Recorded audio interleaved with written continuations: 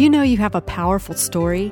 I'm Mary DeMuth, and in this podcast, I share stories of everyday people who remind you that you're not alone as you untangle your own story. Because of the outrageous generosity of God, I believe you can experience a joyful re-story moment right now. Remember, the old is gone, the new awaits. The Re-Story Show starts now. Season 4, Episode 18.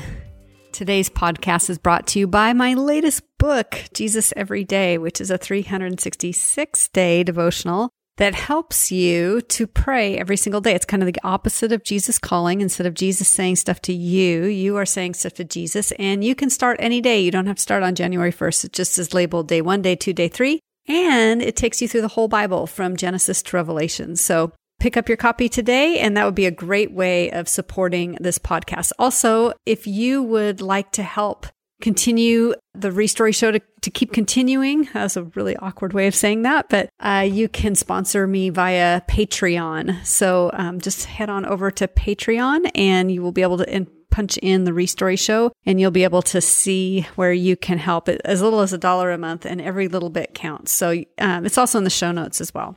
I would also appreciate it if you could write a quick little 2-sentence review on iTunes. That really helps. I think there's been about less than 50, so I really would love to get that number up to 100. You can share it with your friends. That also helps as well. Also, if you'd like to share your story, you can do a quick little 2-minute story. Actually, it's up to 4 minutes now. You go to marydemuth.com, upper right-hand side, there's a little microphone, and you can share your story. So I would love to have that on the next episode. So today I am going to share from my heart. So no guests today. And in the background, you might hear some noise. And that noise is my puppy Daisy, who constantly thinks she needs to go outside, but I am not going to heed her wishes because almost all the time she is a dog who cried wolf. So anyway, hopefully she won't bark too much and we'll get through this episode. So I have been reading through, and by the time this podcast airs, I will have read through the Old Testament and New Testament chronologically in about 2 months. And that is a lot of reading. So I kind of gave up some TV watching in order to read a lot of Bible, 1 hour to 2 hours a day. And I did it chronologically, meaning I used a friend of mine, Keith Farron, his chronological reading plan. So I started in Genesis, but the next book after Genesis was Job. And so it's the way that you read the Bible in order from A to Z. And it has been a fascinating thing for me to do, especially during some pretty hard times. Whenever I release a book, I encounter spiritual warfare. And this Jesus Every Day book has been crazy. Probably the most spiritual warfare I've ever experienced, even Beautiful Battle, which was my book about spiritual warfare. So it's been a bit crazy, and we've had some hard knocks. My husband was in the hospital for a little while, just in the emergency room, thankfully twice, not any longer than that. And just some big things in our family that are difficult, and just the kind of stuff that comes out of left field that kind of sidelines you. And so it was really cool that the Lord prompted me to read His Word so quickly in that short period of time, right around the time when everything was swirling. Before I continue, let me just say, if you like to be prayed for, you can go to marydemuth.com, and at the very top of my page, there's this opportunity for you to sign up for my weekly prayer for you. So what happens is on every Monday, you will get a prayer in your inbox with your name in it, and that will come to you for the next year. So if you need to be prayed for and your Mondays are always frustrating, just jump on over to marydemuth.com and sign up for that prayer newsletter. It's in the spirit of Jesus Every Day. So anyway, what I wanted to share today was just my thoughts about running through the Bible so quickly and chronologically like that, and just some of the things that stood out to me, particularly when I was going through my own some grief, anguish, spiritual warfare, however you want to say that. I have to remind myself that God sees everything. I have to remind myself that God is at work even when I do not see Him doing so. Or in one case, and I can't go into details about this, but in one case where I really felt like there had been significant progress in a relationship that had been a broken relationship for a long, long time. And things just went backwards fast. So even if there's like a relationship in your life that, oh, okay, everything's going better, all those prayers that I've been praying for years have been answered, and then you experience a setback, even amidst that, the God who sits on the throne, the Holy One of Israel, He knows what you're going through, and He is still working out His plan. So I pray that that would be an encouragement to you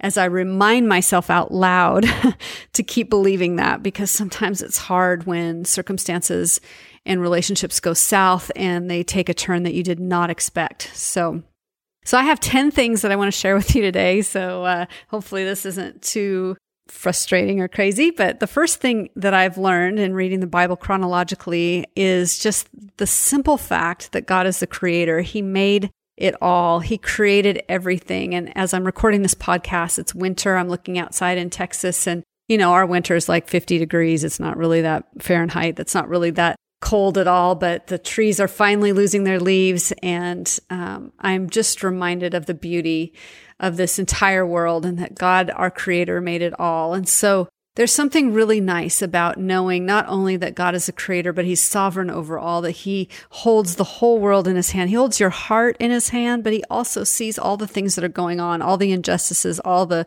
sex trafficking, all the bad political leaders, all the, lying, cheating, stealing, all of that. He sees it all. He holds it all. He made this world, and He reigns supreme over it all.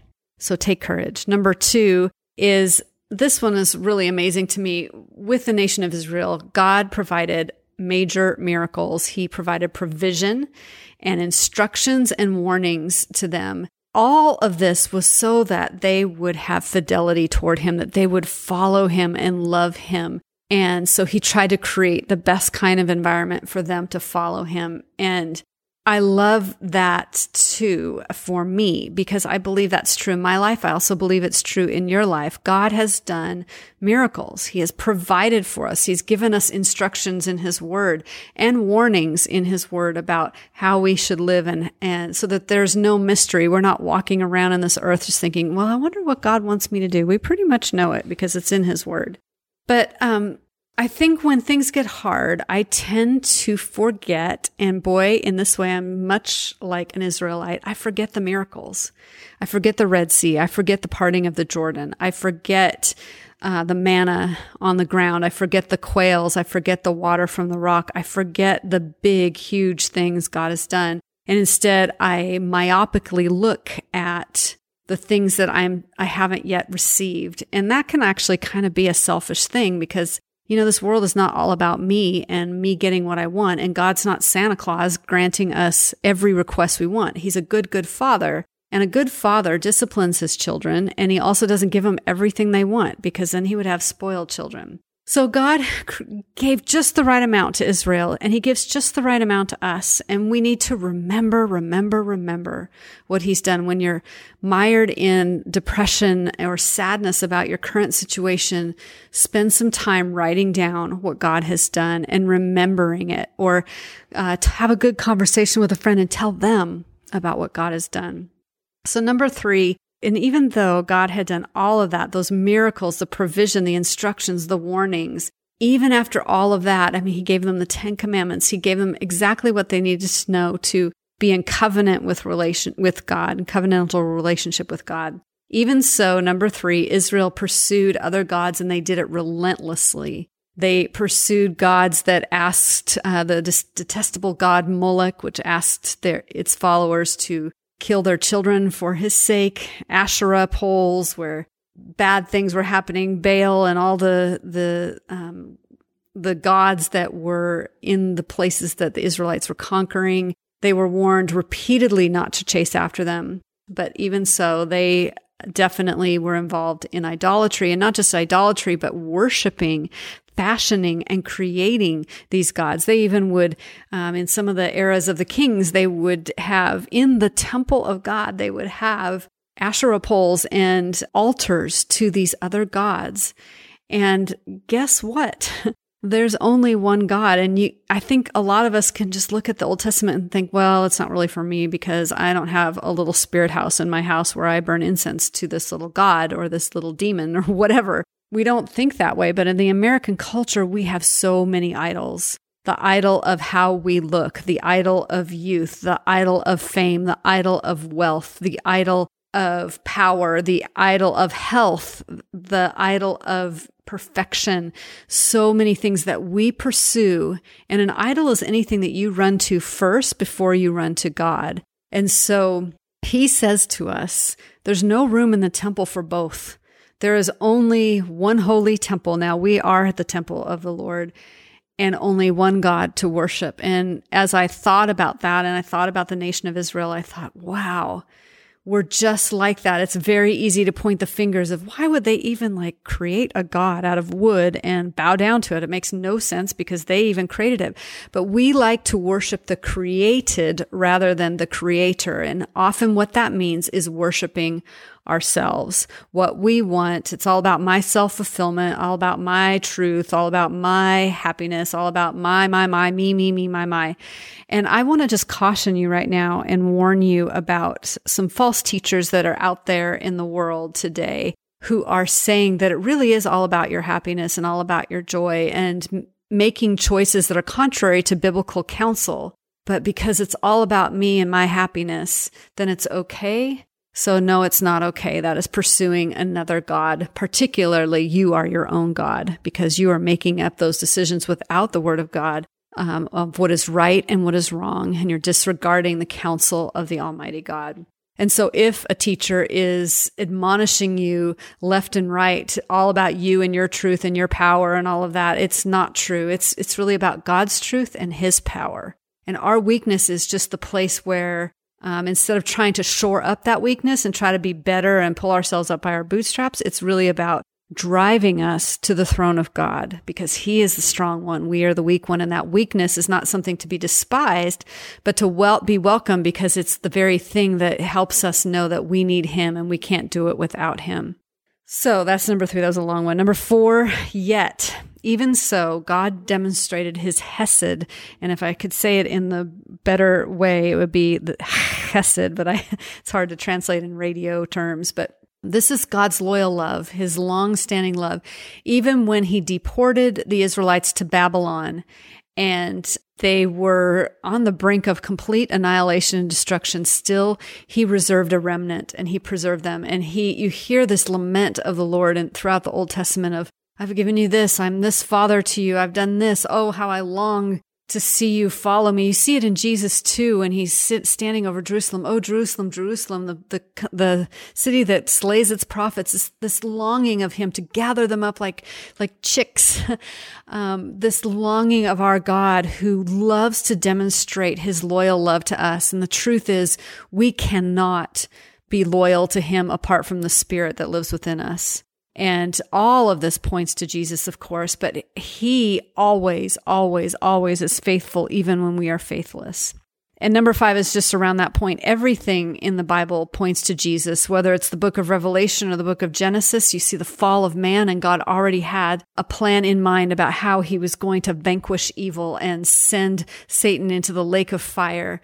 And how did all that happen? It was because there was an innocent man, Jesus, who is both God and man, who took on the sins of the world on himself. My sins, your sins, predator sins, everybody's sins. And he died that sacrificial death once and for all so that we could have a relationship with him. It is always all about Jesus. And so if someone is pointing you to some other thing that's going to make you happy, then be wary.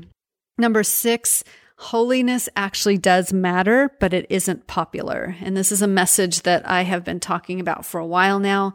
But you see, particularly in the Old Testament, you see people encountering God, and what do? They fall on their faces. They worship God. They say, woe is me. They tremble. They are dismayed. They are freaked out. And you see it even in the announcement of angels announcing that Jesus is going to be born. People are scared. Just this idea of God's otherness. He is holy. He is set apart. And he says in his word in the New Testament, he says, be holy for I am holy. Now, again, that is impossible. I think the whole point of the Old Testament was to say, yeah, you can't do it, but I can. So here's a way. We need to accept Jesus' gift that he gave us and then invite the Holy Spirit to take up residence. That holy temple is now us. And I've said that before. Number 7 is God is a pursuer of his children. You see this all throughout the Old Testament of that lament that I talked about before, he's always wanting people to be in relationship with him. The joy of it all was that Israel, he created this amazing population of people, and the goal was that Israel was going to be that light on a hill that drew everybody, the whole world, to God. And they failed sometimes. They didn't always fail, but oftentimes they failed in that. And so when Jesus came, he became that light on a hill. He was the one that drew all men to himself. And you see Jesus talking about the good shepherd who leaves the 99 and pursues the one. He is a pursuer of his children. And now that what Jesus has done on the cross, God the Father's Son has done on the cross, he pursues all humanity with this amazing cry of his heart and a longing to be in relationship with you. He is a good father. And as one personally who did not have a good father, it's hard for me to even talk about that or understand it or even articulate it to you, because I still think I have a pretty skewed view of that. But reading the Bible and seeing his relentless pursuit of his children has been really helpful to me. Number 8 is God doesn't really like pretending. He often throughout the whole Bible says that to obey him is better than lip service. Obeying him is better than sacrifice. And when we have kids, we intrinsically know this. So when my child rebels against me, when I had little kids and they rebelled against me, I would know that they loved me when they said that they would do what they said they would do. Or if I said, hey, could you clean up your room, instead of begrudgingly stomping off to their room, that they joyfully did it. That was a way that they showed their love for me. Similarly, he longs for us to obey him, and our simple, undecorated obedience means that we love him. So if you want Jesus to know that you love him, just do what he says. Obey him. It's not about putting on a show. It's not about pretending to be Susie or John Christian or Ken and Barbie Christian. It's about being authentic and real. And it's about working out your salvation with fear and trembling. And it's about, when you are real and when you are authentic, to let Jesus into those spaces, because he loves us as we are right now, but he loves us so much that he wants to sanctify us, to set us apart as holy, to do new work. So I've heard lately of some folks who are like, hey, I just want to be real. I just want to be honest. I just want to be my authentic self, which is great, but don't stay there. I mean, what I mean is, don't stay in your sin. If your sin is your authentic self and you love to outburst at people and yell at them, well, that may be your authentic self, but I contend that sanctification is what's going to bring out the best part of you. And that's all about surrendering and letting go and letting God move in those kind of rough area, authentic parts of yourself. He wants you to obey him, which means being kind to others and being patient and not being angry all the time. Number 9 is God is really after trust and repentance and faithfulness. So as I got perplexed over David and Solomon and how they disobey God in some pretty obvious ways, especially in having a multiple of wives, I was like, how can God call David a man after his own heart if he had all these wives? It doesn't make sense. And, today in our society, we condemn people who, have multiple wives. So this is not cool. But what I realized about David was that he, especially in the Bathsheba incident, he wasn't good for a while there. He was trying to hide it and was part of murdering his Bathsheba's husband, Uriah the Hittite, who was one of David's mighty men, which is so sad. I mean, this was a really huge violation. Eventually, through Nathan the prophet, David repented. And that, I think, is what God means when he talks about a person whose heart is completely his. It's not that he's after our perfection. It's that he's after our repentance. And so if you feel like that you've blown it and you'll never be the Christian that you're supposed to be, I would just lay that down, because what really is important to the Lord is this trust in him and a repentance and a setting aside and a laying down and a surrender. I think God's heart is that his children would surrender to him and admit when we're wrong. And that is what constitutes faithfulness in the Christian life, not not finding the spiritual to-do list and checking it all off. The Pharisees did that very well. They had the spiritual to-do list and they checked everything off, every jot and tittle of the law. They were able to check off, but their hearts were far from God. It is time to break up your fallow ground, your hard heart, because it is time to seek the Lord. And that means repenting. It means saying you're sorry. It means asking God for help. It does not mean you trying to live this perfect life in your own strength. It's about you saying, I cannot do it. Will you please help me? Oh, how God loves his repentant children. And maybe today is a time for you to jump onto your knees and repent and ask for forgiveness. The last thing, number 10, is that God is near to the outcast. I see it throughout the whole Bible that he has an extremely tender spot for widows and orphans and people in poverty and those who struggle and those who are victimized by others. He also is just.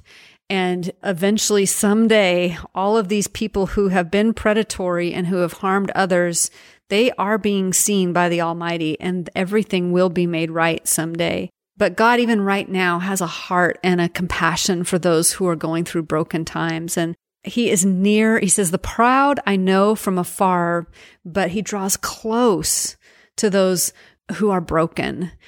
He is near to the brokenhearted. And so if you're walking through that right now, especially at the beginning of the year, maybe you feel like your dreams aren't quite what they should be, or you're maybe even disappointed with God and how he has not answered your prayers. Just realize that he will be near. If you are longing to be near to God, it's in your broken state that you're going to be the nearest to him. His nearness is your good. His nearness is what will help you through this next part of your life. And, anyway, I just wanted to share all those little pieces with you. I would encourage you to read the Bible chronologically this year and maybe do it fast like I did. It was such an incredible blessing to me, and it just reignited my fire and my love for the Word of God. It's just, oh my goodness, it helped me in so many different levels, and I just would encourage you to do that. Thank you for listening to The Restory Show. Do you mind if I pray for you?